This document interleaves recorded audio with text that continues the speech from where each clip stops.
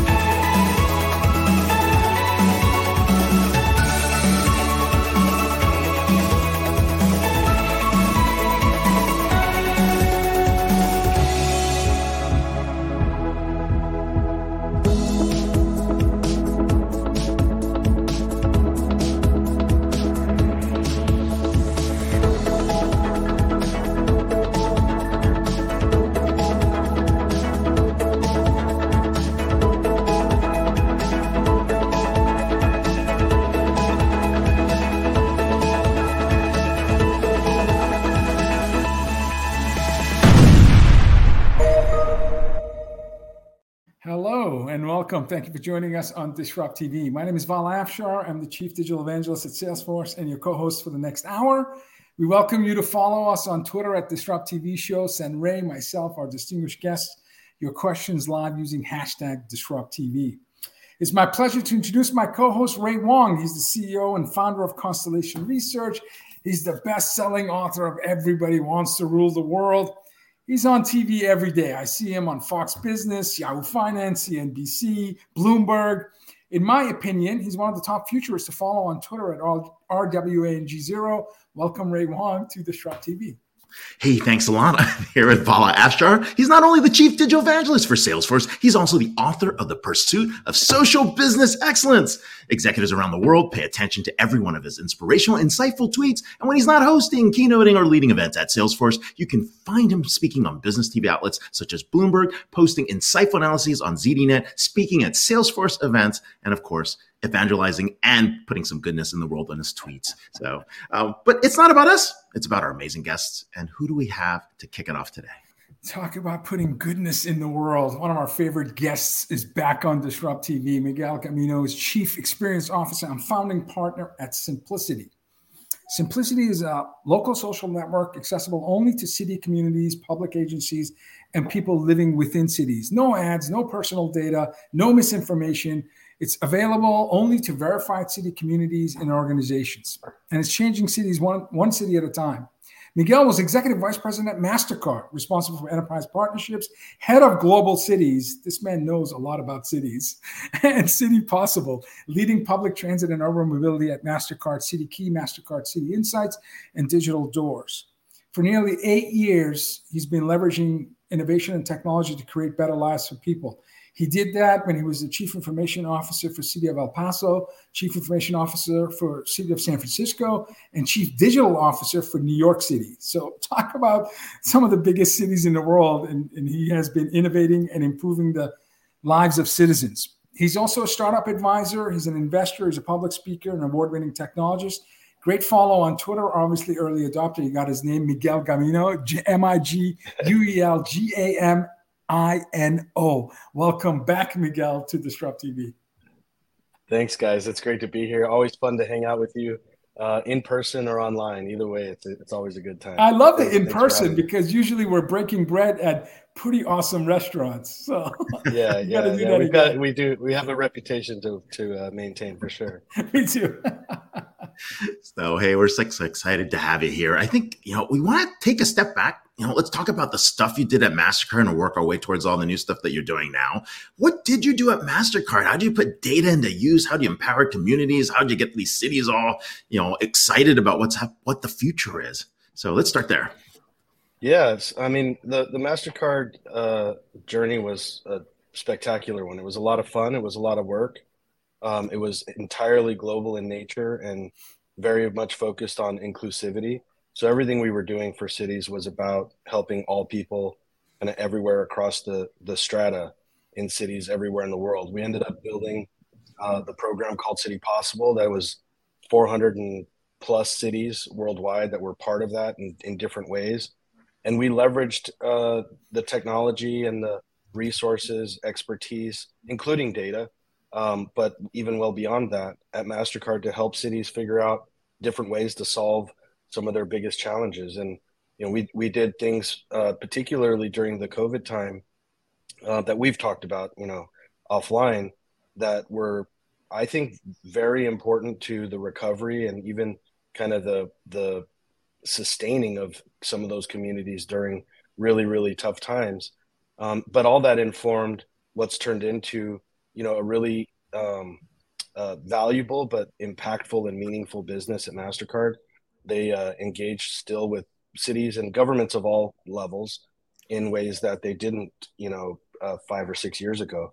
So that was a really important phase for me to figure out how to leverage, enterprise resources, culture, and opportunity to bring it back to those cities, environments where, I was on the other side of the table previously, trying to scrape things together and solve problems, and with no lack of innovation or energy or attitude, but sometimes you just didn't have either the capacity, the resources, sometimes just, the systems itself, made it really hard for us to do what seemed to be obvious. And with private sector partners like MasterCard and others, some of those things were finally able to be accomplished. So it really served to inform for me and for a lot of others, I think, the real value of those private-public partnerships that could deliver real impact. Miguel, you're very, very humble about this. So how many cities did you have when you started? When we started City Possible? Yep. 0. Exactly. You have 400 cities in a network focused on sustainable and inclusive urban development, right? And support. I mean, That was incredible. And you did that in how many years? That was about 4 years. I mean, that's give or take. Onboarding 100 cities per year. That's when I first met Chief Information Officer in San Francisco, and then you accepted a role as Chief Digital Officer in New York City.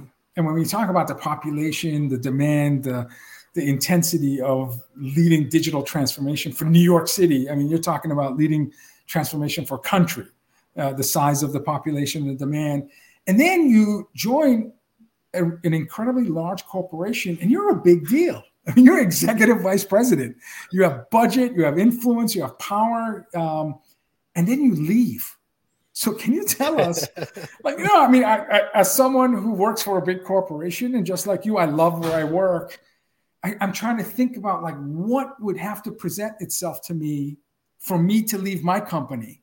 And it would have to be something beautiful, something that just stretches my imagination and really gets me excited. So tell us that whole process of a big deal at MasterCard deciding to leave. Yeah, well, thank you for all of that. It's very humbling to hear you say that, Vala. Look, I think part of it is just my DNA. I'm a creator, and I have that itch. And so that is just what it is. When I met the guys at Simplicity, I'm not. So here's how the story goes. We met. I saw it as an opportunity even to be partnered with what we were doing at MasterCard potentially. Yeah. But then I saw even greater potential almost immediately. I'm telling you, in the first meeting, in about 15 minutes, we were talking about what Simplicity could be, even well beyond where they had already kind of written or drawn the roadmap. And I think we hit it off, and it was just one of those things where it was fantastic opportunity and really good timing. And I saw the opportunity to, I had what they didn't, and they had what I didn't, so to speak. And so there was a very important element of that personal relationship where we not only got along, but we had, complementary strengths and weaknesses or what have you. But all trying to do the same thing, which is find ways to use technology to quite literally change the world one city at a time. And so I was struck by it. I had that itch. And so I decided to scratch it. And it's been a fantastic change. No less work, but different.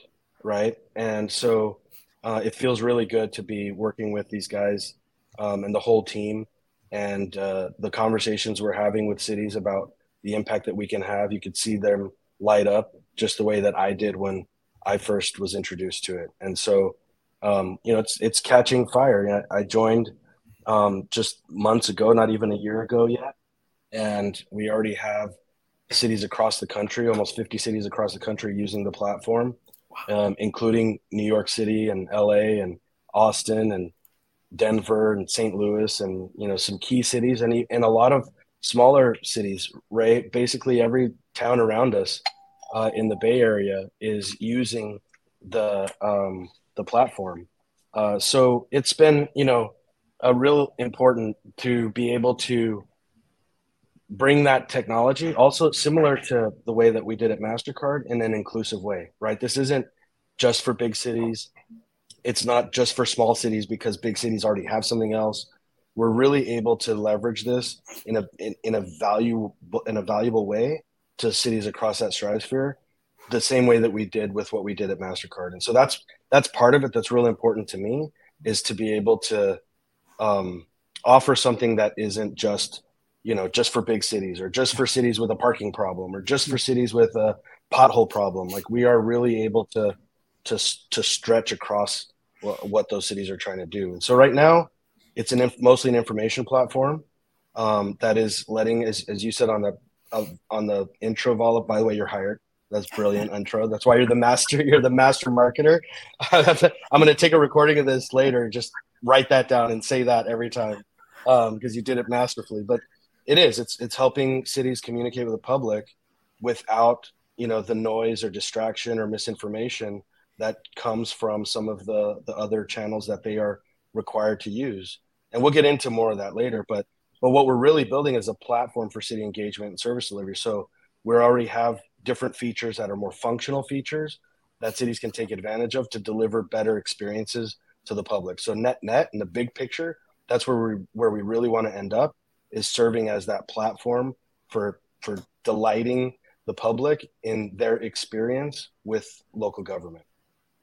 I love that. I love that. It's in your DNA. I mean, your whole career has been aligned to servant leadership and improving people's quality of life. So I can see how but Ray, before you ask your question, because I want to learn more about Simplicity, but I just have a quick follow-up. Given the nature of what's happening in the tech industry, where in the last 6 months, where you've had exceptional folks like yourself choosing to leave companies, in addition to exceptional senior executives who were forced to leave companies, what advice do you give them in terms of adjusting from leaving big jobs like yourself from big companies and then joining startups? Like, what's the obviously, humility, beginner's mindset, but You don't have an admin, maybe. You don't have a corner office. You don't have, I mean, all the perks of being an EVP at MasterCard, I'm assuming they're not quite there. Maybe they are. I don't know. But you are at a startup. So how did you, what advice do you have? We're back to red roof ends and, big guns like yourself joining great motels. Well, that's actually a great question, Vala, because it is a real kind of element of the life impact, right? People look at your LinkedIn and they see the changes and they just imagine you in that setting, and they don't always realize or understand the impact it has on other, your whole life, right? I personally, I was a startup guy first, and then I was in government, and then I was in enterprise. So for me, it's a little different because it's a return, not a brand new thing. But I will say, it is an adjustment, just as you said, Vala. I don't have an assistant. I book my own flights, but there are no fewer flights. So in some ways, like I said, it's different, but it's the same. And I feel, frankly, that kind of chaotic energy of startup. So I think it is also real important to be mindful of who you really are and what you're really biting off before you go do it. Because the idea of a startup and, being part of creating something that goes unicorn and goes IPO and, we all aspire to have great success, but the road is different for sure, right? There's not quarterly stock. Yeah, I mean, there's not quarterly meetings, the quarterly stock stuff that he's talking about. I mean, these things are all pretty much like, it really depends, right? So, Yeah, certainly part of it is the safety net. Publicly traded. There's not, as you said. Yeah. So, sorry. Yeah, no. I mean, yeah. So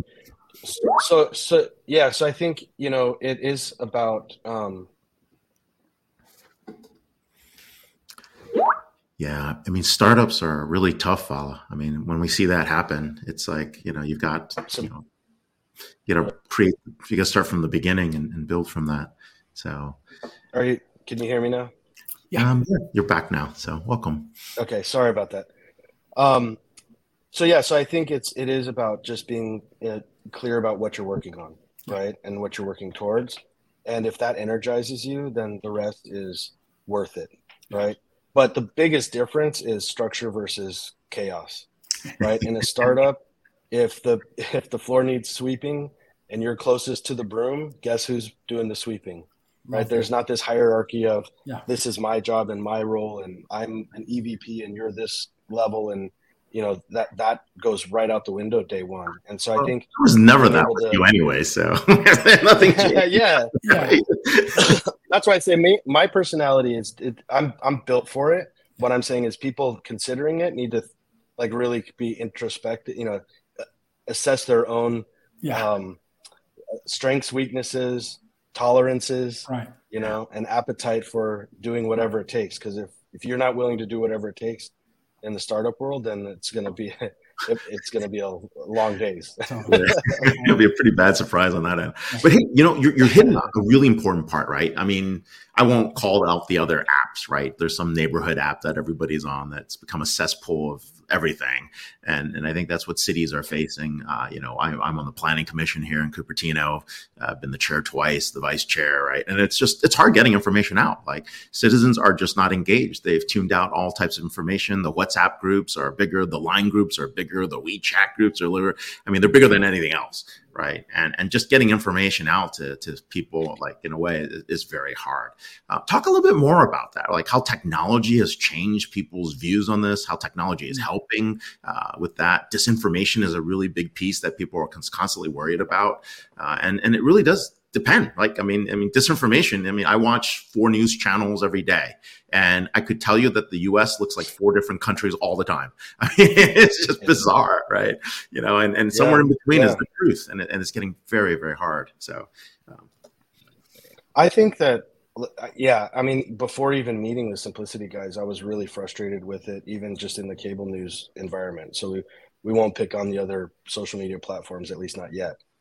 But you could absolutely, Ray, as you said, if you watch one channel for a week and watch a different channel the next week, you think you're living in a completely different country. Yep. Right. And so that actually, I think, has even deeper impact on some of the online platforms, because it's more constant and more subconscious, right? You're not like consciously tuning into one, the conservative channel or the liberal channel, right? Like their brands have become at least somewhat identified. So at least when you turn that channel on, you kind of have a filter, at least if you're paying attention, right?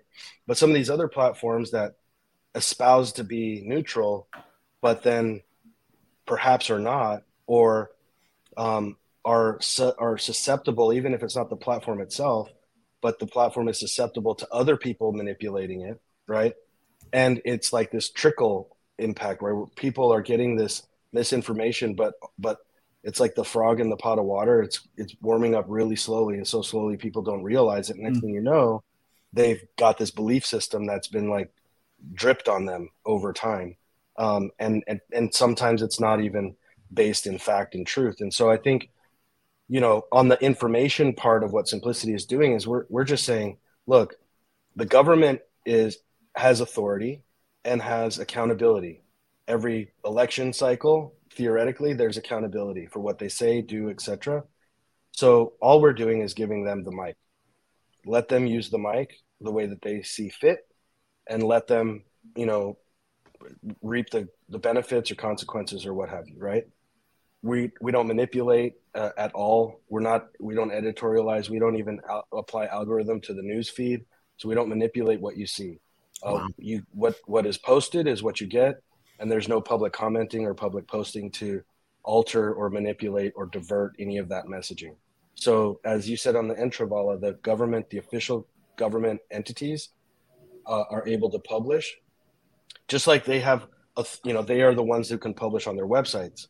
The problem is the websites, aren't always getting read when they need to be read. Nope. Right? It's not a place to post, emergency notice. If people don't go to that site, they're not necessarily prompted for that emergency notice. So we're kind of blending the best of both worlds, which is the authoritative voice in a modern, reachable platform. And so that really is what it is. And so we've seen a lot of when we tell that to people in government, they lean forward in their chair, and you can tell, even if they hadn't consciously thought about it, you can tell that they've been thinking about it, that it's something that is important to them. I'll also tell you that our users, if you download Simplicity today, which I highly encourage everybody to do, it's Simplicity in the App Store or Google Play. You are literally 4 taps and you're in. You download the app. We ask you for some interests, like, are you interested in public safety, sure, parks and rec, or whatever? And then we ask you you pick the city you want to follow. We ask you if you want to turn on notifications and if you want to turn on location, and then you're in. Wow. You notice I never said I didn't ask you for your name, your email address, a username, a password, your mother's maiden name and your blood type. Right? No, that's awesome. So it's when we talk about accessibility and true inclusivity, I don't know how to be more clear about it than that. Now, as we deliver other service later, some of those additional services obviously require you to be identified. Right. If you want to use the app to pay a parking ticket or something like that, that is going to require other information. But then it's your choice, right? Then you're going to make a choice to give some personal information in exchange for the experience that we're going to provide for you, whether it's paying a parking ticket or what have you. So that doesn't exist in those other platforms either. And so, there's people who are entitled to receive this public information who don't want to create an account on one of those other platforms. Wow. And so we're also solving some of that. And so you've seen some comms directors and some elected officials in government, even the CTO types, again, their eyes open up like, wow, we didn't think, where's that been? We had one CIO, you'll love this. We had one CIO we talked to a couple of days ago, and he said, when we talked about the whole platform, he said, I've been dreaming about this for 8 years, and finally someone has offered what we've been wanting to do. So that was a great testimonial in its own right in a private conversation. That's right, awesome. Just to feel like we're delivering something that they really need. That's terrific. My last question to you, and again, I love the fact that it's accuracy, inclusivity, frictionless interaction that reduces time to value. That everyone's looking for that. So kudos for 100%. Creating that platform. You're a technologist at heart, so you've invested in emerging technologies your entire career. When you think about and you're investing in these emerging technologies, so just quickly, your thoughts about Metaverse Web 3, and certainly in the last few months, generative AI. Of all these technologies, where do you see the promise that's most impactful for cities and citizens? So, I mean, yeah, generative AI is going to be important in various use cases, I think, in both in local government and in just regular life. I think to your question about kind of the metaverse and Web3 environments, the way I describe it is, I'm a technologist, something of a futurist, thinking about where these things go, but I would never hold myself out to be able to predict where the real impact is going to manifest. And so I describe it like, when it comes to Web3 and the prospect of all of that stuff, it's like we're dealing with AOL, instant messenger in the early days of the internet. Back then, you guys are really, really smart, really, really smart. But I doubt any one of the three of us would have back then predicted something like Netflix. Yeah. Right.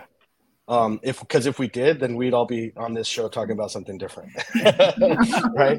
And so I think it's similar. I think there is good value, just like there was in the early days of the internet with things like email. There's good value in cryptocurrency and other uses of the blockchain and the Web3 environment, generally speaking, and the use of NFTs for credentialing. And I'm really, really big on that. It has to have actual utility. We've seen the meme coins blow up. I'm not sad about that per se. I think that we need to be focused on where it drives actual use and utility and value. But those things are still somewhat to be discovered for a couple of reasons. One, we just need more and more smart people working on these, these things. And then the technology itself has to evolve. Right? Netflix was impossible in the 9600 baud version of the internet. So as the technology improves, so does the opportunity to use it. And so I firmly believe it's here to stay. I firmly believe that it's going to drive more and more utility and different ways of solving problems, just the way that the first version of the internet gave us that same opportunity. I think that things like the obvious things in the short term are digital records, deeds, titles and deeds and things like that. Permitting, really, titles. Yeah. Right. So we're having those conversations about using NFT for digital credentials for things like that are secure records, but that belong in the public realm. I mean, that is the opportunity, particularly with government, is that it has to be secure. It also by law has to be public. So if the blockchain was built for anybody, it seems to me that it was built 100%. For government to maintain security, but also maintain transparency and public access. So we're working all of those things into our technology at Simplicity, but we're also, I'm also very interested just on a personal front on where those things go and spending a good bit of time thinking about how the overall Web3 world will positively impact government and beyond. Wow, we're moving from Gov 2 to Gov 3, maybe Gov 4 at the rate you're going. Yeah. Miguel Gamino, right. Chief Experience Officer and founding partner at Simplicity. Dude, you're coming over to the house if you've got time. I'll send you details. Yes, sir. Yes, sir. All right, man. Take care. And thanks. Right. Thank you, guys. Thank you. Happy Friday. It's right around the corner from you. I know. What's up? Well, who else is right around the corner? Oh. Yeah, I feel I'm the only East Coast representative from Boston. Jeremy Utley, author of Ideaflow. Jeremy is one of the world's leading experts on innovation. He's the director of executive education at D School and adjunct professor at Stanford School of Engineering, where he has earned, Ray, listen to this, multiple favorite professor distinctions in the graduate program. I love that. That's awesome. Jeremy's also general partner at Freespin Capital and co-author of Ideaflow, the only business metric that matters. He's the host of D School's wildly popular program, Stanford's Masters of Creativity.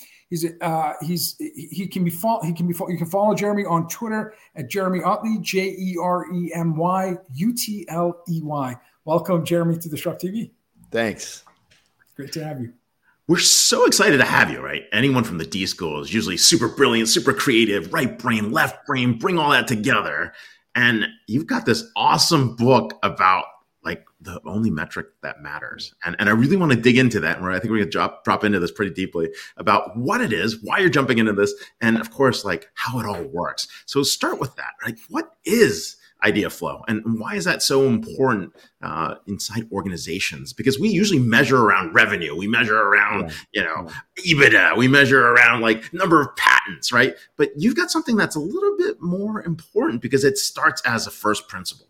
Yeah, that's right. I mean, if you think about all the ways that we're measuring our organizations, you said it, right? Revenue, EBITDA, productivity, increasingly white collar workers are being measured more and more minutely. And yet nobody is going to the spigot, so to speak, the source of all this stuff, which is new solutions. Every solution starts as an idea. And so Ideaflow, simply put, is the number of solutions you can generate at a given time to any problem. And very few people realize this, but the research has been clear for a long time. The primary determinant of the quality of your solutions is actually the quantity of your solutions. And so while many business leaders and professionals are looking to implement good ideas, what they need to do first is actually generate lots of ideas. And that is a function of Ideaflow. A system and a method by which you can generate lots of ideas and quickly, through rapid experimentation, determine which of those lots are worth implementing. I'll pause there. Now, you write in your book, so much advice around innovation and creativity amounts to more methods, more habits, more techniques. If you don't simultaneously carve away less important uses of our time to create space for reflection and contemplation, distance from problem at hand, we only undermine the effort to boost Ideaflow. And in the book, you also talk about creativity, and you argue that creativity can be learned and turned into a daily practice. As someone who had the privilege of being a people manager for many, many years in my career, early on, I would have argued against ability to teach creativity. Interesting. I just felt like that you as an engineer by training. Yeah, I'm a double E. What did I know early in my career? No, I'm a recovering MBA. I mean, I'm a spreadsheet junkie, financial analyst, right? But it comes down, honestly, Vala, to what's your definition of creativity? I think for a lot of leaders, if you say, hey, if they say, I want to draw out the creativity of my team, what they mean, or they don't realize that they don't mean, but they believe, is artistry. Creativity is artistry. And frankly, I agree with you. Not everybody is artistic. That's fine. That's not what I mean when I say creativity. My favorite definition, well, I've got a few, but one of my favorite definitions of creativity comes from a 7th grader in Ohio. She said, creativity is doing more than the first thing you think of. That's brilliant. It's brilliant for a couple of reasons. Wow. One, it has no reference to the arts, which is true. Wow. And two, it actually speaks to a deeply held cognitive bias that plagues us all called the Einstein effect. And the Einstein effect goes back to 1940s with Abraham Lutyens at the lab, and then Carl Duncker validated it. Researchers at Oxford have validated it more recently. The basic premise, I call it the anti-Einstein effect, but the Einstein effect is the tendency of a human being to fixate on a solution. So when you encounter a problem, you fixate on one answer, and two things have been demonstrated empirically to happen. One, you cease the search for other solutions, despite the fact, by the way, that there's no evidence that suggests the first idea that comes to mind is the best. And two, more worrisome, you actually become blinded to better ideas. So why do I love this girl's definition, the 7th grader's definition? I love it. Creativity is doing more. It's pushing your brain past the tendency to fixate on your first idea. And that is when you say, how do I draw the creativity out of my team? And that's what you mean? Oh, I can definitely help you draw more than one idea out of your team members, right? And that's practical, it's pragmatic, and there's simple tools to do that. As long as creativity is artistry or theatrical or, charisma or other things, I agree with you. It's going to be difficult. I don't know that that's a natural trait that everybody possesses. The ability to be more fluent and more facile at generating options is something that everybody can do. It's a matter of practice. And that for us is a big reframe with a lot of this book. It's innovation should be a practice. It should be something you're doing every day. If you think innovation, you think about the hackathon or the sprints. I mean, don't get me wrong. I love workshops. That's great. It's part of my bread and butter. But if you only think in terms of moments rather than a daily practice, you shouldn't be surprised when your innovation efforts fall short. That is a brilliant definition from a 7-year-old. Creativity is doing more than the first thing you think of. Wow. Yeah. Ray, we got to get her on our podcast. Yeah, no, we got to find a 7-year-old. If you want, I'll complement it with my other favorite definition, which is Arthur Koestler, the Hungarian philosopher. He called creativity the collision of apparently unrelated frames of reference, which is brilliant and beautiful. If you think about where creativity comes from, it comes from unexpected. Our imaginations are actually triggered by unexpected input.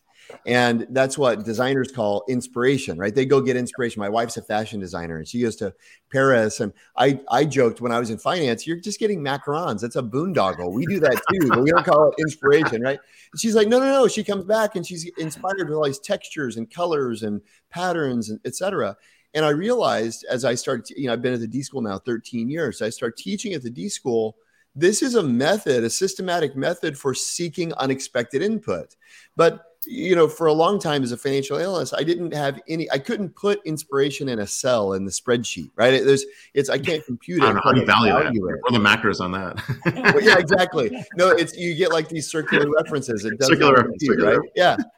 But what you have to do is you have to recognize, wow, when I need, mashing together, not to be too meta, but mashing Koestler with the 7th grader, if you know that creativity is doing more than the first thing you think of, and you know that creativity is the collision of apparently unrelated frames of reference, then a creative person is an individual who routinely seeks out the unexpected. Boom. Wow. Koestler meets Generation Alpha individual means symbolic systems major at Stanford. Just kidding. Inside joke. Anyways, I thought I'd jump there. But hey, what? Okay, so a lot of this is diversity of thought, the volume of diversity of ideas, bringing it together. You have a structured approach, which Stanford, pretty much codified, which is the ideation process and design thinking. Right? We've got the greats of Tom Kelly. We got you. We've got other folks popping in here talking about all these areas. But then the pandemic hits. Right. And we're sitting behind a screen and people we can be creative remotely. I mean, how did that pan out? Did it work? Do we still have that serendipity of, being able to bump into someone? Is that a factor, or did it not even matter? You had more free time to yourself, less distractions. How did that work? Yeah, I think there's a couple of ways to take the question. It's a great question, Ray. I think on the one hand, the pandemic represents probably one of the greatest unfulfilled opportunities for creativity that we've seen recently. And yet for many people, if you look at innovation rates, they've gone down during the pandemic. Productivity has increased, innovation's gone down. And if you think about why that is, there are different kinds of relationships in organizations. It turns out my friend Charles O'Reilly, Michael Arena have done some fascinating research where they basically determine, if you think about kind of the life cycle of an idea, you've got kind of ideation, you've got incubation, and then you've got scaling, very, very generally, to put it broadly. And what they found was the kinds of relationships that are required to do those activities are different, right? Very broadly speaking, you have bonded relationships, tight knit groups of people, and they're really good at incubating. Okay. Then you have what they call bridge relationships, which are weaker ties. And they're actually really important for both ideation and scaling because there's influence in the organization and there's diversity of perspective. Well, what happened during the pandemic is bonded relationships actually strengthened, but bridge relationships were eroded. Yep. And so our ability to ideate and our ability to scale actually was diminished significantly. But there's no, and so people blame that on, man, I just wish we get back to the conference room. And then you say that and everybody goes, wait, I never loved the conference room. So what gives, right? For us, that's where the challenge actually is how we've been defining productivity. Innovation is inherently not efficient. You're not gonna become more efficient at innovation. The question is, how do you become more effective? And yet all of our heuristics and biases and tendencies are to think in terms of efficiency. So for example, if you were to see me playing the violin, am I working? If you walk by my office and I'm playing the violin, you would think that guy's a slacker. But you know who played the violin when he got stuck? Albert Einstein. Einstein, yeah. Yeah. And he's working, right? If you were to see me taking a walk, would you say I'm not working? Well, you know who takes a walk? Joyce Carol Oates. Every time she's stuck on a narrative twist in one of her books, she says, there's always an idea waiting for me on the hill at the back of my house, right? Which is a very poetic way of saying she goes on a walk. But the point is, we have these natural biases towards and against certain ways of working, right? We have exceedingly narrow definitions of what productive looks like. You look at somebody like Frank Lloyd Wright, most eminent architect of the 20th century. Most of his coworkers said he napped twice a day. Twice a day, right? Well, we're not creative. I'm a slacker, right? Yeah.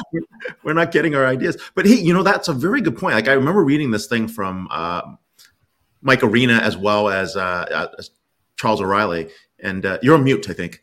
So, but yeah, what was really interesting was this notion that the single largest behavioral shift among employees working virtually was a statistically significant decline in curiosity. Yeah, that is crazy. Wow, that is just crazy. Yeah. Think about that. And if you think about going back to this idea of imagination is triggered by the unexpected, the source to seek the unexpected is actually curiosity, right? So it's no surprise that went down. But by the way, I mean, think about right now, if the three of us are in a conference room, what are the cognitive inputs available to us? It's basically what's in our heads and what's on the walls, right? Well, if you think about where we are right now, what are the cognitive inputs available to us? Well, what's in our heads, same, right? So that, just like doing a math problem, right? Cross both of those out on both sides of the equal sign. But then when you look around, what do you see in your space? It's totally different than when I look around, right? I'm looking at the back of Vala's book. I'm like, what books are there, right? What does the Mark Benioff book have to say about this, right? And so if you think about the diversity of potential cognitive kind of conceptual building blocks available to us collectively, it's astronomically better in a remote environment. And yet we do this. We go, the only thing that matters is right here, right? And I'm going to sit here and I'm going to type away and I'm going to answer Slack messages and I'm going to get to inbox 0. And I go, that's great productive strategies. Is it effective? Yeah. No, the answer is no. Categorically no. In your book, you teach readers how to overcome dangerous thinking gaps, how to trick your brain to be more creative, how to find inspiration in unexpected places. Can you talk about like the dangerous thinking traps, and also tricking your brain to be more creative? Those two spoke to me. Well, okay, so this is fun. I mean, it goes back to the Einstilling bias as one great thing. I'll talk about two real briefly. One is the Einstilling effect, where you fixate, cognitive fixation, right? The tendency to find one thing and fixate on it. Well, the way to trick yourself is shift the goal. Very simply, instead of looking for the right answer, you look for lots of answers. And we call this doing an idea quota, right? Where every single day, mindfully, once per day, you go, okay, what's a problem I'm trying to solve? And then and almost as soon as you do it, you become aware of it, right? But it's like saying, if I mention the word posture, we all go, right? Because there's just like these little reminders, right? Oh yeah, I'm not sitting up straight, right? Well, the same thing, whenever I say what's a problem, you're looking for the right answer. People who are trained in Ideaflow start going, oh yeah, there's no such thing as the right answer. I need to generate volume, right? We call that an idea quota, where every day, instead of 1, generate 10. Not 10 good ideas, but 10 ideas. Exactly. And the good, bad, and different, doesn't matter. Illegal, legal, wacky. Steve Jobs used to say to Sir Johnny Ive every day, Johnny, you want to hear a dopey idea? And Johnny says most of the time his ideas were terrible, but every once in a while they take the air out of the room and leave us breathless in wonder, right? And so, sorry, I won't you should have done the whole interview in that accent. Next time, I'll leave it to my buddy Greg McEwen to do the British accent. But so that's kind of one bias. The other bias I mentioned is we have a bias towards experience, right? Is experience good? Unequivocally, we all say yes, right? And is more experience better? Unequivocally, we all say yes. The problem is when the world's changing, which I know it's not right now, but imagine a scenario where the world is changing rapidly. Experience becomes more of a liability because knowledge of what's worked in the past is not predictive of what's going to work in the future. And so how do you short circuit that bias, the experience bias? Well, you bring novices onto your team. You know why Beeple sold every days for $69 million at Christie's? Do you know why he did that? We kind of dug up the backstory through our network, and it turns out a junior cataloger at Christie's named Megan Doyle had nothing to do. And all of her more senior associates were working on the Rothko collections and whatever. Yeah. And when she got to the bottom of her inbox, there's this weird message about NFTs and Web3. And she said, honestly, I just didn't have anything else to do. So like I took a call with this guy and then they play. Wow. By the way, the expected value they put on that lot was $100 when they started thinking about it. We got in late, man. We got in totally late. But the point is, I mean, you look at Lockheed Martin Skunk Works, right? One of the most famous aeronautical developments of the last century was the stealth bomber. Who did that? You go, oh, Skunk Works. They set up this thing. No, actually, that's not right. Most of the experienced aeronautics expert at Skunk Works said that Dennis Overhauser, the young kid in the corner reading the obscure Russian math paper because he didn't have anything better to do, they said that this kid should be burned at the stake because they got slide rules older than this kid because you know what they called his project? The Hopeless Diamond. There's no way this thing's going to work, right? It's unstable on all three axes. Well, that is true from an aeronautical perspective as long as there's no such thing as computerized stabilization. Right. And so the point is you have expertise and a bias is to overweight the expertise without consideration of new information. And people who can consider new information tend to be younger novices who don't know, right? I love Linda Hill, my friend. There's an institution on the East Coast. I can't remember what it's called. Linda Hill, she's on our show. Genius. Oh, I can't remember where she teaches. It's like called the Stanford of the East, I think. I can't remember. Oh, okay. Anyway, we won't put you through that table. Marvard. It's like Marvard. I don't know. I've never. Anyway, but one thing that Linda does, which is amazing, is she always brings a young person onto her writing team. Yes, she does. Like a 22-year-old. Yeah. And the last time I talked to Linda, we're having a conversation about the book, and she's got this like charcoal drawing of a octopus in the back of her, you know. And I was like, Linda, what is the octopus? She goes, oh, actually, I would love to ask you about this. My 22-year-old collaborator offered it to me as a metaphor for organizational life. And she held up, she's like, does it make you think of anything? And I was like, I mean, set aside the octopus. Yeah. How incredible that she dedicated that valuable place of her real estate to this obscure metaphor that a 22-year-old had given her, right? Unbelievable. That's incredible. But it's a way for her to short circuit. She's an experienced author. She knows a lot about organizations. Sure. And the tendency is to lean on that rather than explore new things. And so all that say, those are a couple short ways to short circuit. There's a lot more, obviously, but those are a couple of my favorites. Linda was on our show. I have her book back here, and she's amazing. She's really amazing. So I don't know. Is it Einstein who said creativity is intelligence having fun? Because I can tell you're having fun. Yeah. So, I mean, tell us about just briefly, like teaching design at Stanford and being in front of all these your GSP beginners mindsets. It's like the ultimate incredible ambition. Like how energizing is it for you to be in front of future innovators and business leaders? And it must be amazing. It's an incredible privilege. I mean, especially in the accelerator context. I've had the privilege of getting to run the accelerator with my co-author, Perry, for the last 6 years or so. And working with young entrepreneurs is like working with nuclear power plants. I mean, you just bombard them, right? They've got this energy, this ability to create kind of non-Newtonian returns. That's really fun. The other thing I love is working with young people and helping them discover. I teach a class called Transformative Design with a legendary professor, Dr. Bernie Roth. Yes. And Bernie and I do a class that's all about turning design onto your own life and your own values. And we do projects around, for example, creating value and being alignment. Because a lot of students, just like they go to the chiropractor, they're all misaligned. They come to campus and all of a sudden, because I'm good at computer science, I guess I have to be a computer science. We go, well, is that where your passion is? Is that where your gifting is? You know, and we help students. We have a series of what we call self-discovery missions. We can walk through them one day, but a bunch of missions whereby let's take a step back. This is Launchpad, the accelerator, right? This is that you guys. Well, what I was just talking about is actually called Transformative Design. Transformative Design. Okay, cool.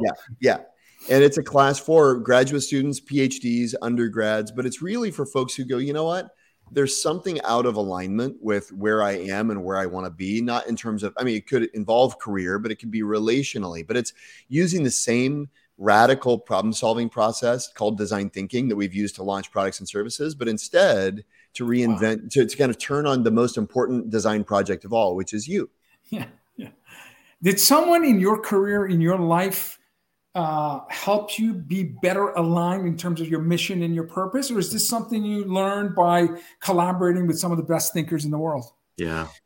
That's a really great question. I have had the good fortune of having some exceptional mentors, people like David Kelly, who regularly meet with me, people like the late, great Bill Meehan, is an absolute legend, who is a dear friend and mentor.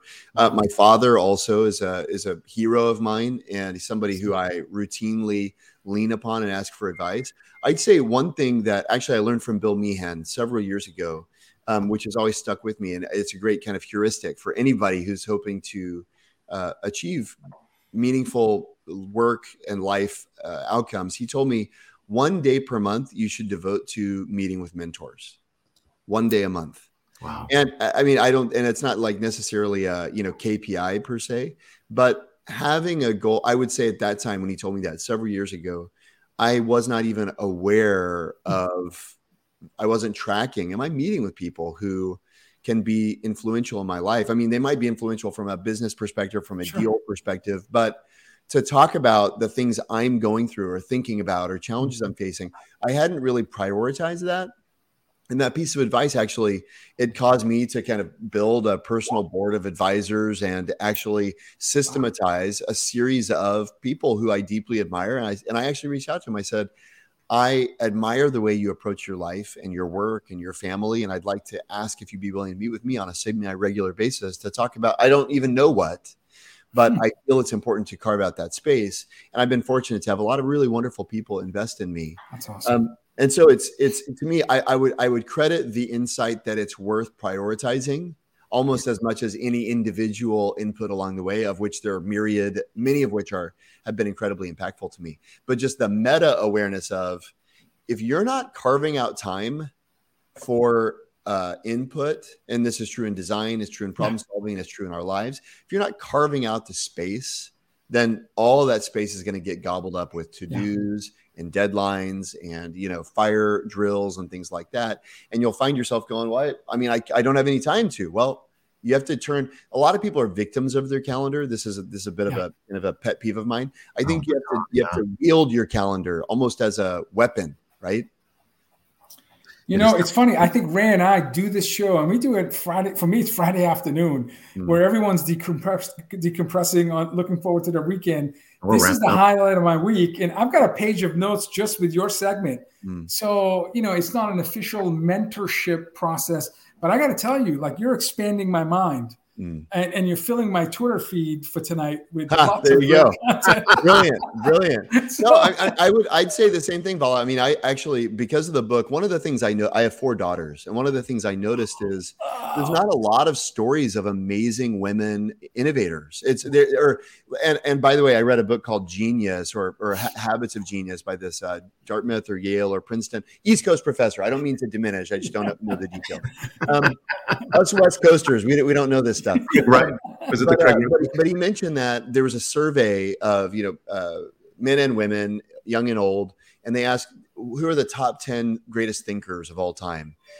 On average, a woman appeared at number 8 for the first time. Wow. Number 8. And he said, even among highly educated women, it was like number 7 on their list.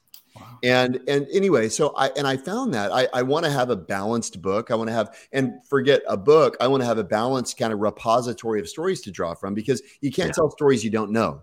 And so what I started doing was I said, okay, I got with my friend Mar Hershenson, who's a wonderful VC and engineer and entrepreneur. I said, Mar, would you interview female founders with me? And for a year, we just interviewed female founders. We put some up as a podcast. But for me, all that say, I resonate with you. For me, it became the highlight of my week. It became the thing that I looked forward to the most. And part of it is, it's just my job to listen. As a teacher, and you all know this too, as senior executives, most of the time when you show up in a meeting, your job is to talk. And and your job is to share the knowledge you have. Right. That's what people are looking for. And what I love about a podcast format, what you guys have here for yourself, what I have with Mar, is the job is to listen. Yeah. And I realized, wow, an hour where my primary goal is to learn from someone else rather than to express something I know. It's awesome. It's the best. Yeah, it is the best. It's a privilege. And staying teachable, I think, is probably the most important skill. And as you get older, it's harder. And like you said, experience can be a liability. So for us, this is 1 hour of being students, and then having exceptional folks like yourself volunteer time and generosity to have your shared wisdom, and then what Ray and I do is try to do our best to share our learnings from you with our network, so it is definitely the highlight of my week. So that's cool. That's cool. Anyway, sorry, Ray. Oh no, this has been great. We're here with Jeremy Utley, author of Ideaflow. Get the book now if you haven't. More importantly, Jeremy's at the GSB, not to be confused with some other school on the East Coast, GSB, and of course the D School, which is Stanford's crown jewel. So thank you so much for being on the show. And if you stick around afterwards, we will connect. So take care. Congratulations on the book, Jeremy. Thank you so much. Thank you. Cheers. Wow, definitely a CCE speaker. We should have a keynote or a conference. Both are amazing, but yeah, absolutely. I mean, it's just there's so many lessons in his book beyond just building the innovation pipeline, but it's having the right mindset.